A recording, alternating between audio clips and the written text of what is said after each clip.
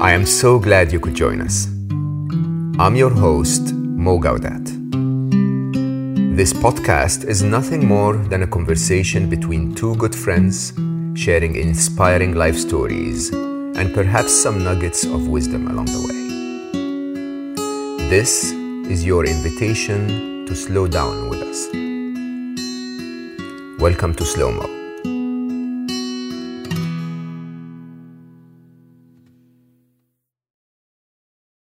Thank you for joining us once again. So this is part 2 of my conversation with Vincent Genna. Vincent is a spiritual teacher and a psychic therapist who combines his psychic abilities, academic credentials, and an all-loving approach to everyone in order to provide healing for the body, mind, and spirit.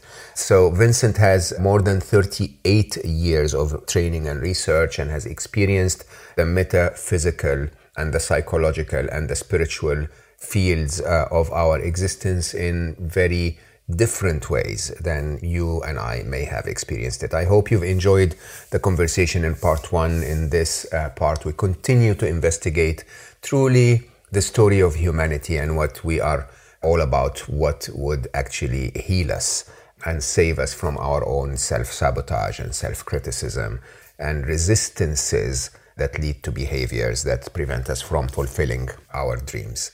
As I had mentioned at the beginning of part 1, Vincent uses a very different lens, if you want, a very different perspective of life, looking at the metaphysical and the spiritual, different than the typical scientific approach I would use to look at things. But as we agreed, there is an absolute gold nugget in every perspective through which we choose to look at life. So I hope you continue to enjoy the rest of this conversation with Vincent Genna.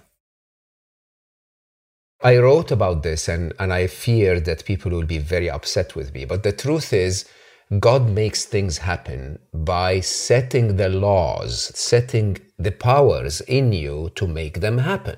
In Islam, the whole power of prayer basically says you will only be answered when you're super confident that God will answer. But basically, when you're super confident, it means that you've already answered. You've already witnessed it. Answered it yourself. Absolutely. That's perfect, Mo. That is perfect. And just the same as, oh my gosh, we misinterpret everything. We misinterpret everything in the Bible. We pick and choose what we want to believe in order to condone our actions. And there is a psychological reason for that, actually. In my studies, and by the way, we haven't talked about it. Yes, I finally accepted my abilities and gave up professional acting because this was a far greater calling. And I use my entertainment ability. If you hear, I keep humor in. I actually even sing at my events. No. Yes, I do, because I have such important information to feed you. I've got to open you up. I've got to open your ears. I got to open your heart. I got to open your soul. And the way that I do that is through the training and the experience I had as a performer. Doesn't an actor do that when you're watching a movie?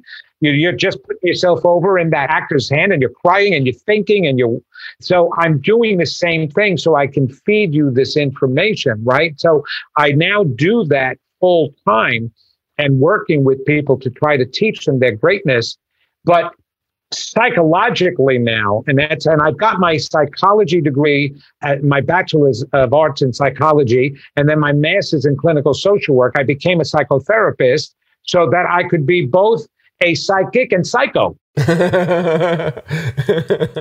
I am a psychotherapist as well.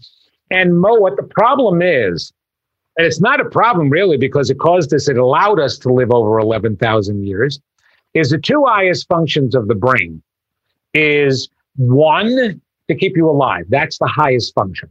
The second highest function is to protect you. That's how it keeps you alive. One of the ways, okay? Now we know how the brain protects us physically.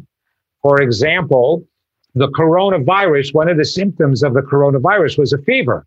Well, actually, it wasn't the coronavirus that caused the fever. It was your brain that caused the fever. Your brain raises your body temperature every time you have a bug or a bacteria or a virus in it to make it an unlivable environment and kill off the bug and the bacteria.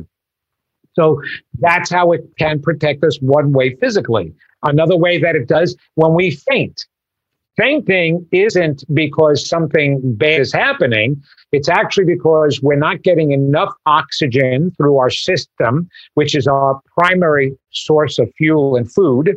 And your brain makes you dizzy and closes off your consciousness so that you fall to the ground and lay flat. When the body is laying flat and you're breathing, you're actually taking in more oxygen. Now, the brain isn't paying attention to the fact that a fever can be uncomfortable and it can even kill you. It doesn't care about the side effects. All it cares about is that it's got to protect you from that virus. Well, if it does it physically, what does it do for us emotionally? Because we have emotional pain and we can't survive with a lot of emotional pain. Well, for most people, the brain will create a new set of beliefs or defense mechanisms to help shield you from the beliefs you have about yourself that are hurting you. It's those original beliefs, the I'm nots, I call them. I'm not good enough. I'm not smart enough. I'm not pretty enough. I'm not lovable enough. I'm not deserving enough. Whatever it is that we get from the messages of being raised from the environment, those negative messages, we harbor those terrible beliefs. So now the brain, as it becomes more mature as an adult, will create these defenses so that you don't know you're believing in that. It actually pushes that aside. It doesn't go away, but it pushes it aside and it hides it. So now it'll give you a belief like, it's not me, it's my neighbor. It's not me, it's that black person. It's not me, it's that immigrant. It's not me, it's that Islamic guy. It's not me, it's the president. It's not me, it's the gay person. It's the woman. We come up with a whole bunch of excuses to shield the pain we're going through about and what we think about ourselves. It always starts with self-loathing before it becomes loathing of someone else or another group of people. And that has happened since we then incarnated and ate of that tree of knowledge, because the defenses, we didn't need defenses when we felt great about ourselves. But we needed defenses when we started feeling bad so that the brain could keep us alive and keep us coping skills, they're called in psychology. Well, there are negative coping skills and there are positive coping skills. And some other negative coping skills are people who abuse substances. That's actually a coping skill for them. Drinking is a coping skill. If I drink enough, I'll forget my pain and then I can go to work tomorrow or continue in my day to day, even though it's causing dysfunction. Remember, the brain doesn't care about the side effect. It only cares about the immediate result. And the immediate result is I don't have to feel guilt if I blame you. That makes me feel better. Even though it's an uncomfortable side effect, and I may be thinking about it later on, and I may have anxiety, and my life may be falling apart, but instantaneously I can get through it if I blame you for it falling apart. And that's the child within us that causes that, besides the brain itself, because again, children do that. I'm going to take my bat and ball and go home because you won't play by my rules. I actually sometimes, and I rarely use it, but sometimes when I talk publicly, I say, can we please stop behaving like 6-year-olds? Like, sometimes life will be difficult. Can you please stop saying, mommy, life is difficult for me, and just get up and do something about it like an adult, right?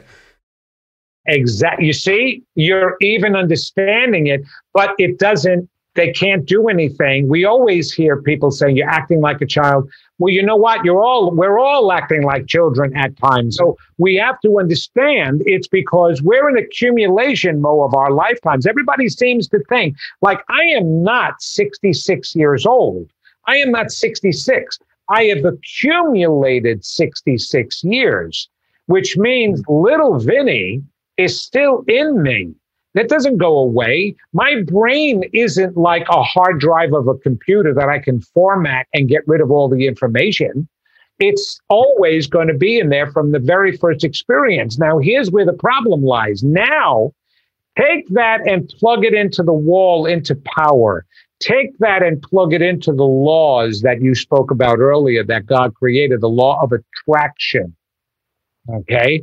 So now your deep down self feelings that ray in the psyche is I'm not good enough. I'm not lovable. And now that is what's tapped in to the law of attraction and the power and the force. And that's the stuff that's creating your life. And so you attract people where the relationships aren't going to work. They fall apart. You sabotage them only because you never believed you were lovable to start with. Now, your conscious mind is not paying attention to that.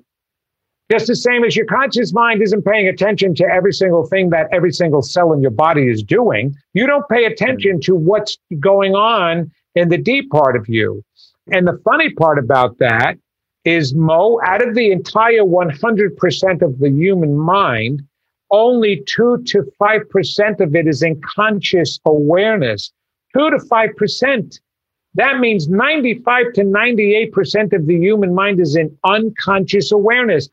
People have no idea what's going on in the majority of their mind. So the next person who comes up to you and says, don't you tell me what I'm thinking.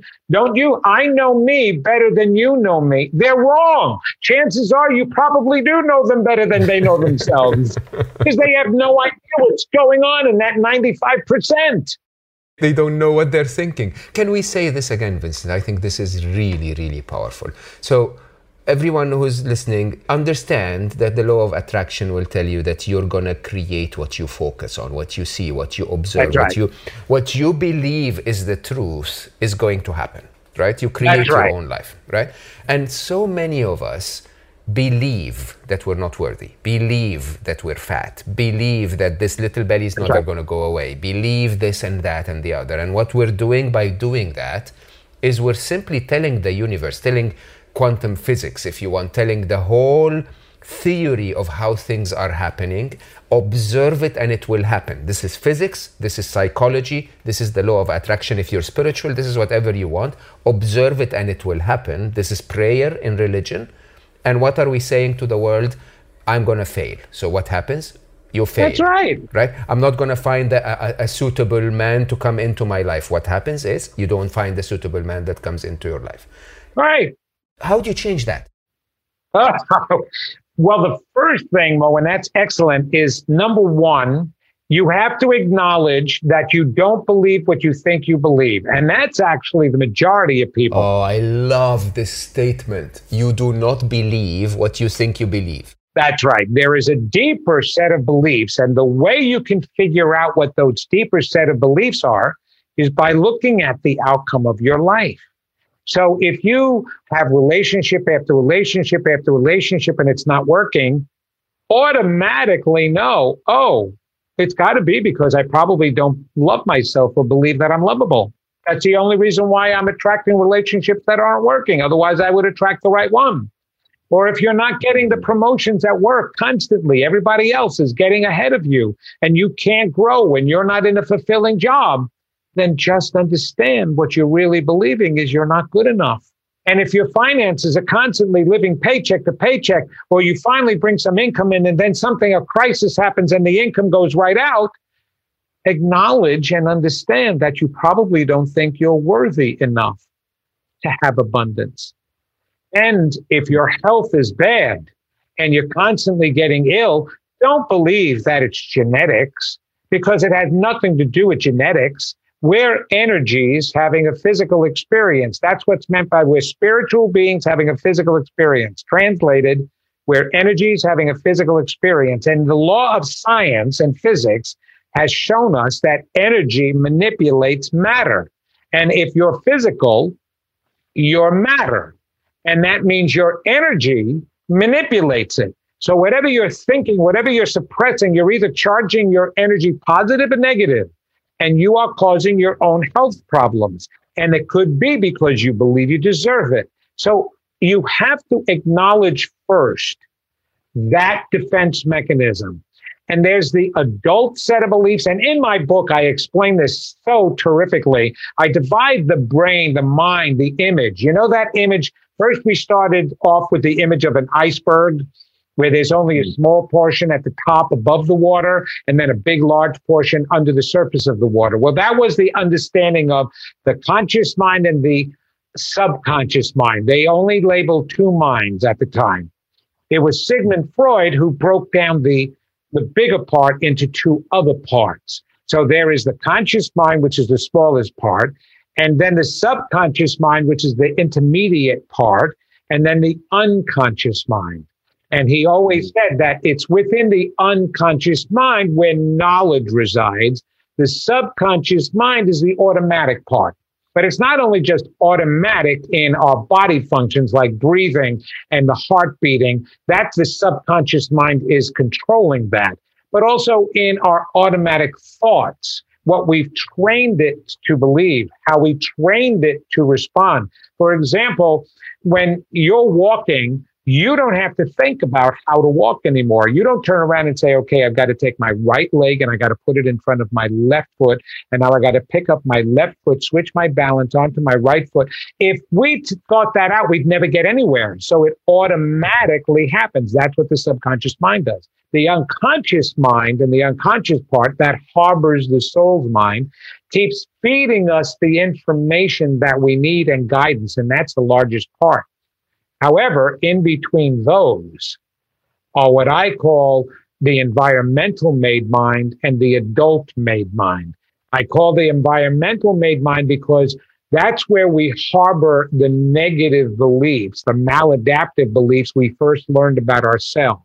That's between the unconscious mind and the subconscious mind because negative and positive don't mix. They're like oil and vinegar. So the mind has to put it in a separate compartment. And that compartment gets in the way of even your soul's mind and the guidance that's supposed to come up and wisdom and knowledge. It's like when we ask ourselves and ask out loud, why are people acting like that? Don't they know that that's not the way they're supposed to act? No, they've got such a big block between that understanding and their conscious mind. That's why they're not acting right. Then as you grow up, those maladaptive feelings, like I said, feel bad. So now the mind creates another section, the adult-made mind, where all the defenses are harbored. So now you have the conscious mind, the subconscious mind, the adult-made mind, the environmental-made mind, and then finally your unconscious mind, where all wisdom and knowledge reside, all the way down at the bottom, being suppressed. Well, what is training the subconscious mind is the defense mechanisms and the maladaptive self-beliefs. So now when you're trying to create something, you think the adult-made mind, the information that's coming in is only getting as far as the adult-made mind. It's not getting into the crux of it because the law of attraction is down below that. And so when you think you've learned about the law of attraction and all this new shift in consciousness, all this information is out there by the truckloads.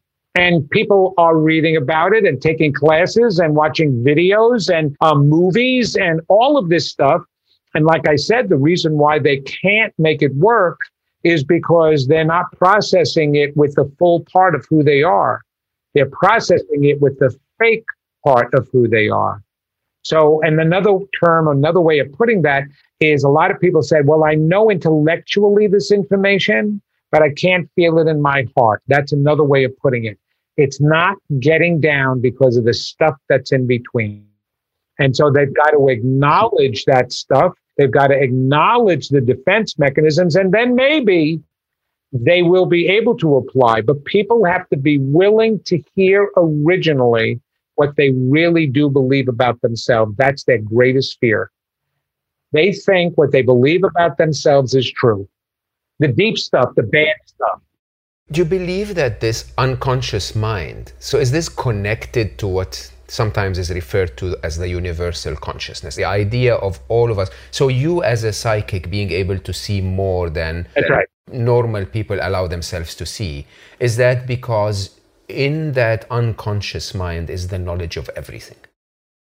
It is, but like I said, what I had to do, Mo, is I had to break through those other minds that are getting in the way, the resisting, because part of the defense mechanism is to push down, right? So again, the adult made mind, and right below the adult made mind is that environmental made mind where all the negative self feelings are.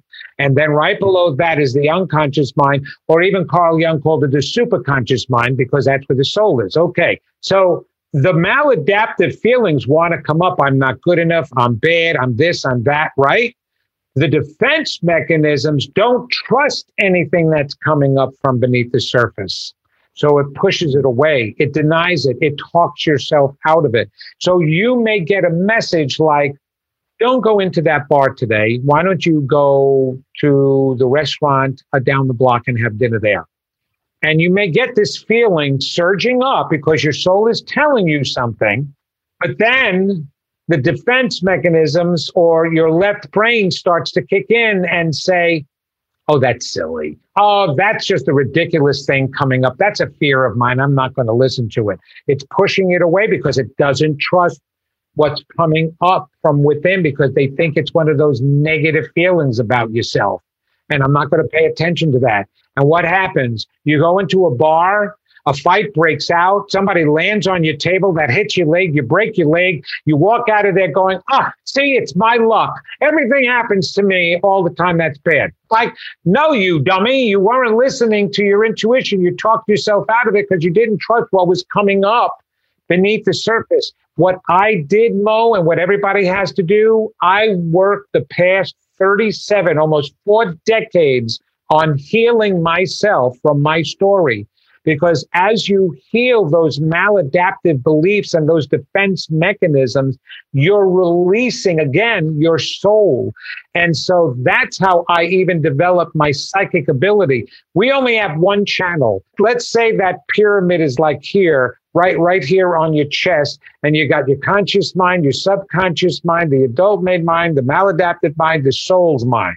Well, the channel that goes through from the soul's mind to your conscious mind is what's clogged with all that middle stuff. I had to work on it to open it up. The more you work on opening up your heart, getting rid of all the negatives, getting the self-doubts out, the self-loathing out, the hatreds, the resentments, whatever your negative is, the more you work on healing yourself, which is the whole purpose of a spiritual journey, the more you're opening yourself up to your greatest gifts and who you are. And that's what I did. So now, so I started out as a psychic, and then a couple of years later, I started seeing deceased people so that I can now be a medium. And then years after that, I started being able to communicate with animals. And then years after that, now I'm communicating with extraterrestrials, our higher brothers and sisters from other universes, because the channel is open and I'm connected to the dimension every single human being is connected to. But it starts with the self-healing. And then, of course, practicing listening to that inner voice, that soul. People aren't used to listening to their soul. They don't even know how to command it and ask it questions. They're busy. I mean, don't blame them. They're busy. They're going to work and going to restaurants and watching football. I mean, what can we do? But you know what? You can do all of that connected. You're supposed to. So that way, when you're at work, you're sitting there going, okay, I have this project I'm supposed to do. What's the best way of doing this? Hold on a second. Let me just see. Okay. All right. I got some good feelings about it. All right. Thank you. Thank you, self. Okay. And tap into everything. Okay. I'm going to a football game. Let me really enjoy the here and now. Let's enjoy this. My friends are here. We're watching this together. Okay. I'm walking down the street. I'm seeing some of my brothers and sisters. Let me tap in. Oh, I see that maybe this person needs some help. I'm getting a feeling that I can go and help this person. If you are not living connected to your soul's mind, your higher consciousness, you are just connected to the human self. And that's where all trouble and negativity resides. You're living in a mundane world. I talk to myself all day long. I mean, sometimes I get into an argument and I lose the argument, which is but I'm talking to myself. I'm talking to my higher self all day long. If I'm not doing that, then I am listening to all the negative stuff. Then my mind is wandering. And then I'm getting caught up in things and I start worrying. The minute I start feeling anything anxious or negative, I realize I'm not listening. I'm not connecting. I just disconnected from my higher self. And I'm just using the tiny little human part of me when we're so much greater than that and more than that, Mo.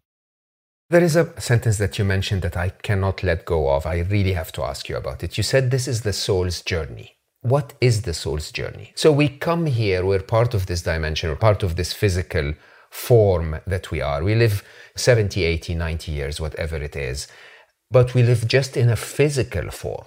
The non-physical part of it, the soul part of us, is always alive. It's alive before, during, and after, right? So the soul is coming through this dimension for a journey. What is this journey? Yeah, what's it to discover who we are? That's it. Remember I said we were little suns, and in order to find your light, well, in order to see what your light is, you have to experience yourself. So there are things we know because we were created by a higher intelligence and force and created in its image. So we carry all its knowledge. But we don't know what we know until we experience it. An example of that is when we go to school. I remember learning algebra in school, and I was great at math on paper, but I never understood it really until the first day I had a job and I went out and bought my first pair of jeans, and they were on sale for 20% off.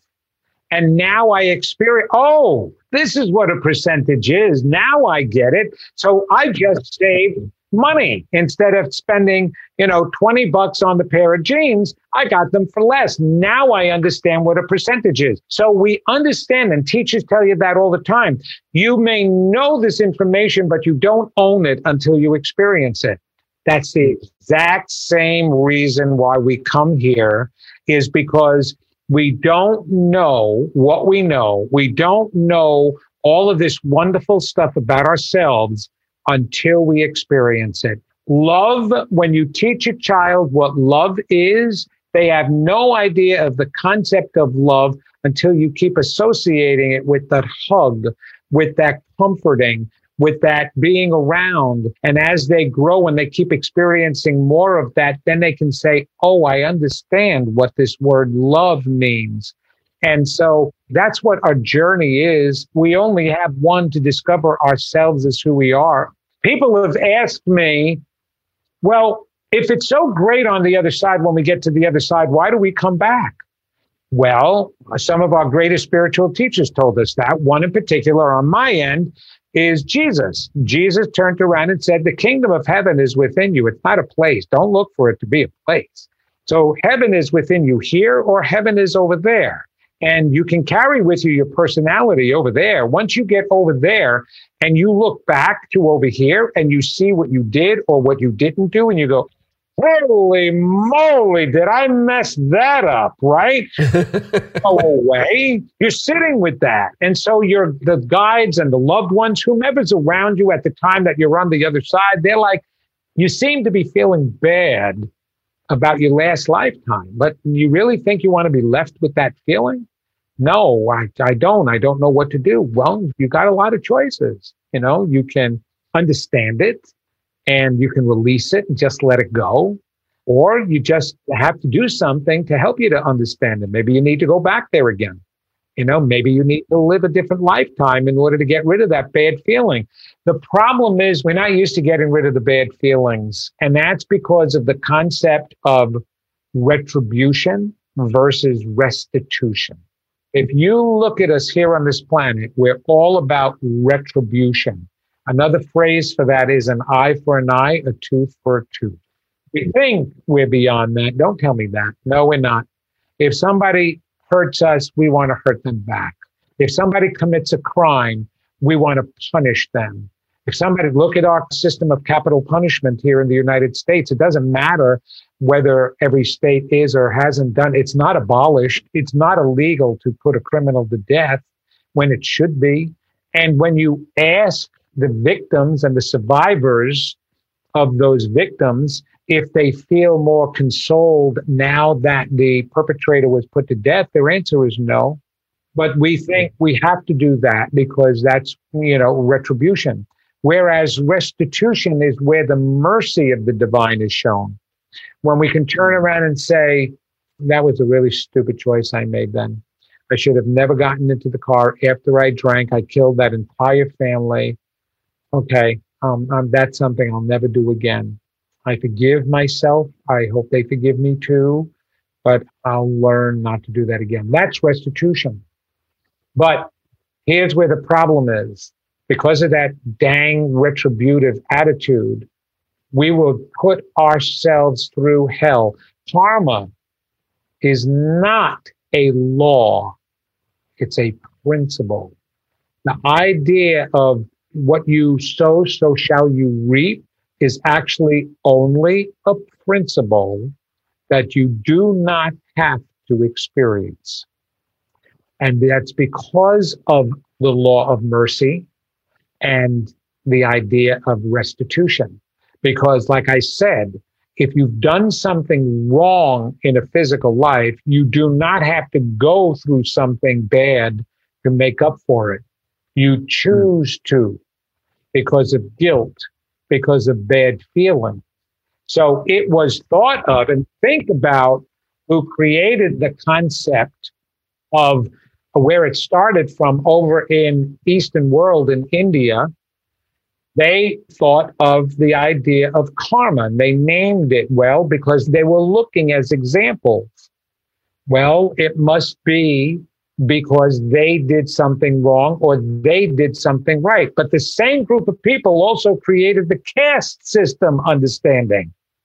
So the idea was that if you were born into wealth, that's your karma. You're meant to be born into wealth, so nobody else can get wealthy except those who are already wealthy. If you're born a poor person, it's because you're meant to be born a poor person. You're being punished for something you did in a past life. That's karma, okay? Without the understanding that they may have this understanding to help somebody. So two people may be walking down the block and they see a person drowning in a lake, and they'll turn around and they'll say, oh, that must be that guy's karma. That's too bad. Without realizing that their karma could be that they're supposed to jump in and save that guy. But they didn't understand that. So we will choose things. And here is an example of that in this physical world. We will choose to put ourselves through hell and crap to make up for so that we can let go of our guilt. Look at the planet today, and guys in particular do this. You see a bunch of friends playing football. They're just tossing around the ball and they're playing simple game of football. I'm not talking professional, just a group of friends. And in the process of them playing, and one guy goes to tackle his best friend and hits him in the eye with his elbow. Right now, his friend's like, oh my God, my eye. Oh, and his friend is like, oh my God, I'm so sorry. You know what? Go ahead, punch me real hard so that I can make up for a punch. Do we see that? I'm not lying, am I? Mm-hmm. It happens all the time. If we have a stupid attitude like that, like I'm going to feel better if you hurt me now, what do you think we have when we're on the other side and we're feeling unlimited? You will do the same thing. Punch me, hurt me, kill me, rape me, violate me, because I have to make up for something I did wrong. And that's what's perpetuating. That's why we forgot our connection to our higher self. Pain separates you from God, not draws you closer to. Suffering separates you. It separates us from each other. It separates us from ourselves. It's certainly going to separate us from our highest source.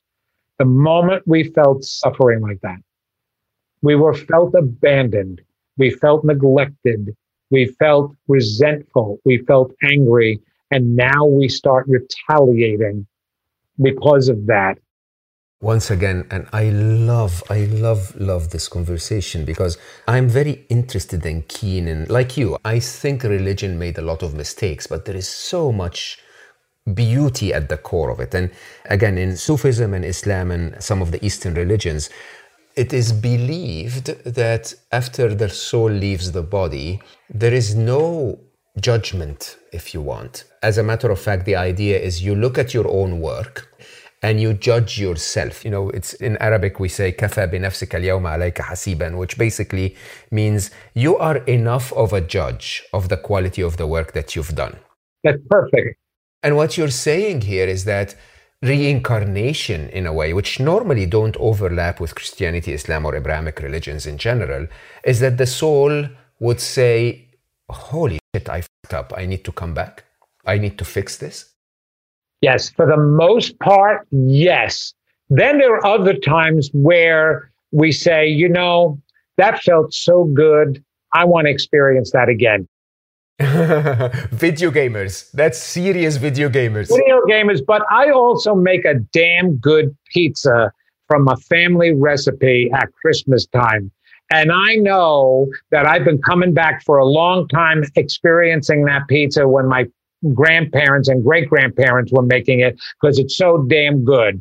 And so we see that. And you know where that is shown? If people see the movie, What Dreams May Come, that's with Robin Williams and Cuba Gooding Jr. Oh, yeah. What Dreams May Come.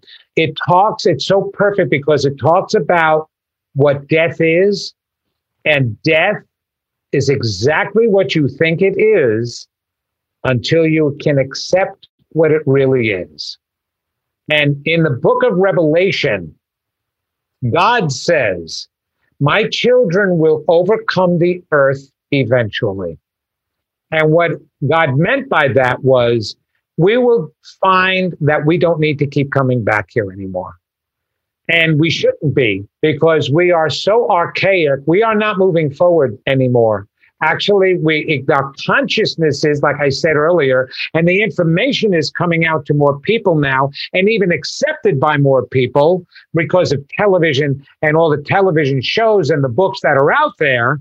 But in actuality, our evolvement, we're here way too long. As a matter of fact, I was told that we're imploding because since we are powers, think about this. We are that power. Because we are not learning how to open up those capacitors and those governors, they're called, within us, and those valves, all that energy is getting stuffed inside of us, that it's becoming very frustrating and anxious, and we're imploding and exploding. Our health are going down the crapper, our health. I mean, we are getting diseases. I was a hospice social worker, and people were dying of cancers of the pinky fingernail. Fingernail cancer is where it started, and then it metastasized everywhere else. Cancer of the tongue, cancer of the clitoris, cancer of the penis. Holy crap! All these things. It's because we're not evolving fast enough, and we keep coming back over and over again without tapping in and using all that power. So it's got to go somewhere. I myself have, or had, well, I still have it, a schwannoma tumor right at the base of my brainstem. And it got to a certain size, and I finally learned how to control it where I can at least stop the growth, but it is growing up into my spinal column. And if it goes any deeper or gets any bigger, it can shut off all my higher functions. And a schwannoma, your nerve, your spinal column is made of Schwann cells, because that's the name of the doctor who discovered the spinal column in itself. So it's literally my own nerve overgrowing and causing a tumor. Now, where did that come from? That came from all the resistance I had in using the power once I opened it. I was so afraid of who I was. I didn't want to be looked at bad. I didn't want to be labeled and judged or be a woo-woo psychic and people think I was crazy. So I was suppressing all of that power to the point that I have a tumor right there. And if I don't release it and let it all out, it for sure will grow. It's kind of like it dangling over my head. So I'm being told that people are exploding here, literally in anger and violence, because they're not able to use their power. We're coming back to this earth way too much, too many times. We've got to get over this planet. We're even hurting the planet with our energy. We're causing all these friggin' storms. Look at what just happened recently. The first two tropical depressions winds up destroying an entire city, an area, and a group of people. And today, what I just heard is an apartment complex in Florida, southern Florida, a third of it collapsed. And there was over 100 residents living in that apartment. It literally collapsed, 12 stories, collapse, killing all the people that were in residence on that side of the apartment complex. These are terrible things that we are feeding into because we are exploding here. And we got to learn fast. We need your show. We need people like you who are willing to put people like me and my information out there so that people can learn. We've got to start forgiving ourselves, loving ourselves, and don't stop that work until you see the results turning positive in your life. Your life is a perfect reflection of everything you're doing right and everything you're doing wrong. And yes, I'm going to say that. All right. I am tired of my group of people, my colleagues, saying that everything is perfect. If there is no right, there is no wrong. A child who is molested, that is just out and outright wrong. You committing suicide, that is just out and outright wrong. And not caring about yourself, hurting a neighbor. I don't want to hear all of this crap about that it's going to be okay. It's perfect timing. And we grow from pain. We grow from pain. No, the reason why we grow from pain is because we're divine beings and we're turning it into something positive. We don't need the pain to grow. Yeah. I'm so tired of that. And I'm sorry, you just experienced my Italian New York come out. Oh my God. Where's the soapbox? I don't know where it is. I feel like I should be on 42nd Street passing out pamphlets and telling everybody the world is coming to an end. But you know what? It is in a way. It is in a way. We're killing ourselves. This is a replication story of Sodom and Gomorrah. It's the whole reason why that story was put in the Bible. It had nothing to do with God destroying the Sodom and Gomorrah. It was a metaphor about how we are capable of destroying ourselves, and with the power that we had. And what was the answer? What was the only thing that was going to stop that destruction? Lot waking up 11 people, just enough, a critical mass of good people walking a spiritual journey that can stop the destruction. But you know what scares me, Mo, right now? Is there are so much crises going on in the world that not even enough people are still awakened. And so I feel more motivated, more now than ever, to try to awaken people, because we don't need everybody awakened. We only need a critical mass. A critical mass means a small amount of one thing that can be more powerful than something else. So we need a small amount of the positive that will be more powerful than all the negative that's going on. It's why there's in an atom, there's one protein that holds a whole bunch of electrons around it, one positive, and that's positive, electron is negative. So one proton holds electrons because it is so strong. That's the same concept of critical mass. So we've got to wake up people.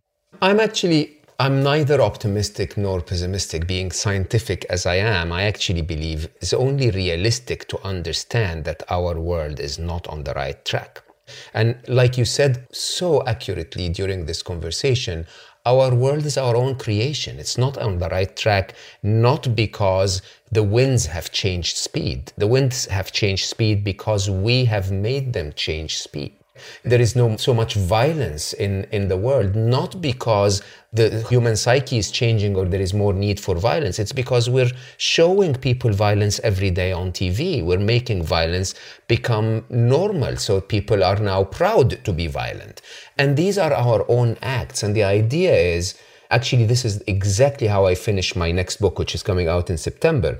The idea is one person is all that it takes. And that one person is you. You know why? Because if it takes 100 people to change the world and we have only 99, the day you join us is the day we change the world, right? We need that one last person. We need that one extra person that is you, right?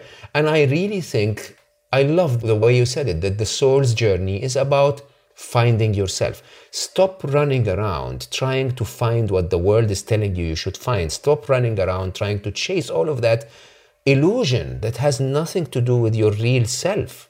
Find yourself, and finding yourself is partially in this physical world, but mostly on the other side. Can we please try to go through that journey? And I think if enough of us wake up, everything becomes different. I agree 100% to that. Absolutely. And I love your whole analogy about the one and that it just takes one. That concept and understanding is written in so many different ways. But let's stay on the science. What do we start out as when we are first created? One cell that is fertilized by one sperm. Now, that sperm can be our consciousness, our understanding, and our accepting that we're divine. And the moment we fertilize ourselves as one person, we divide, that cell divides into 33 billion different cells from one cell. So we have examples of that. One seed grows an entire forest. One whatever. We have examples of that over and over and over again to try to remind us and wake us up that it only takes one person. And for me, all that torment I went through, I lost that self-belief until I met this special person in my life. And I met her at a very young age. And she saw me, the real me deep down. Not the person with the fears, not the jerk that I turned into to cover up all my insecurities because I needed to be liked so much I would do stupid things at the harm of other people. But she saw the real me. She believed in me and always has. When I'm at my lowest, she still believes in me. When I went from wanting to be an actor to now being a spiritual teacher and psychic therapist, she believed in that. She believed in me. There is what it takes. It always helps to have at least one person believe in who you are. And you know, between you and me, that's two of us that believe in everybody. And there's a lot of other people out there that believe. We wouldn't be doing our work and continuing to do our work, Mo, if we still didn't believe. I can have the worst client on the phone with me talking about how miserable they are and how upset they are or how angry they are at the world. And I still believe in them. And I see the goodness and the greatness. And that's my gift. I get to see about them what they don't get to see about themselves so much because of all those layers that's really hiding who they are. And so through 1 hour or 30 minutes on the phone with me, they get to see themselves through my eyes. That's the healing, where the healing starts. I totally buy into that. It's the biggest gift ever to just look someone in the eye and say, I believe in you. And by the way, you can stumble and that's okay. And I'm still here. I think that's the biggest gift ever. Another gift is our conversation today, Vincent. You are wonderful. And I absolutely loved every minute. This probably is the longest recording we've had so far. We're going to split it into 2 parts, and I think people will be very happy with that. And I'm so grateful for your time, so grateful for your generous sharing and openness and vulnerability. Wonderful conversation. I cannot thank you enough. Oh my God, you did. You have thanked me enough. Wow, so we went everywhere with that conversation. I don't know what your opinion is on all that Vincent spoke about. As I said at the beginning of the podcast, I believe that some of those dimensions that we've never visited do exist. I have no scientific evidence for that whatsoever. And I have to say openly, as an engineer, as a mathematician, as a logical and analytical person, I sometimes fail to find the proof of those stories. And accordingly, my way of looking at them is I neither approve of them or disapprove of them. I put them in a place that in my mind I called compartment 2, which is things that are neither provable nor deniable and maybe possible and worthy of consideration without judgment. Whichever way, I have to say I absolutely loved the conversation. I loved Vincent as a person, and I hope you did too. I think it was a fascinating conversation.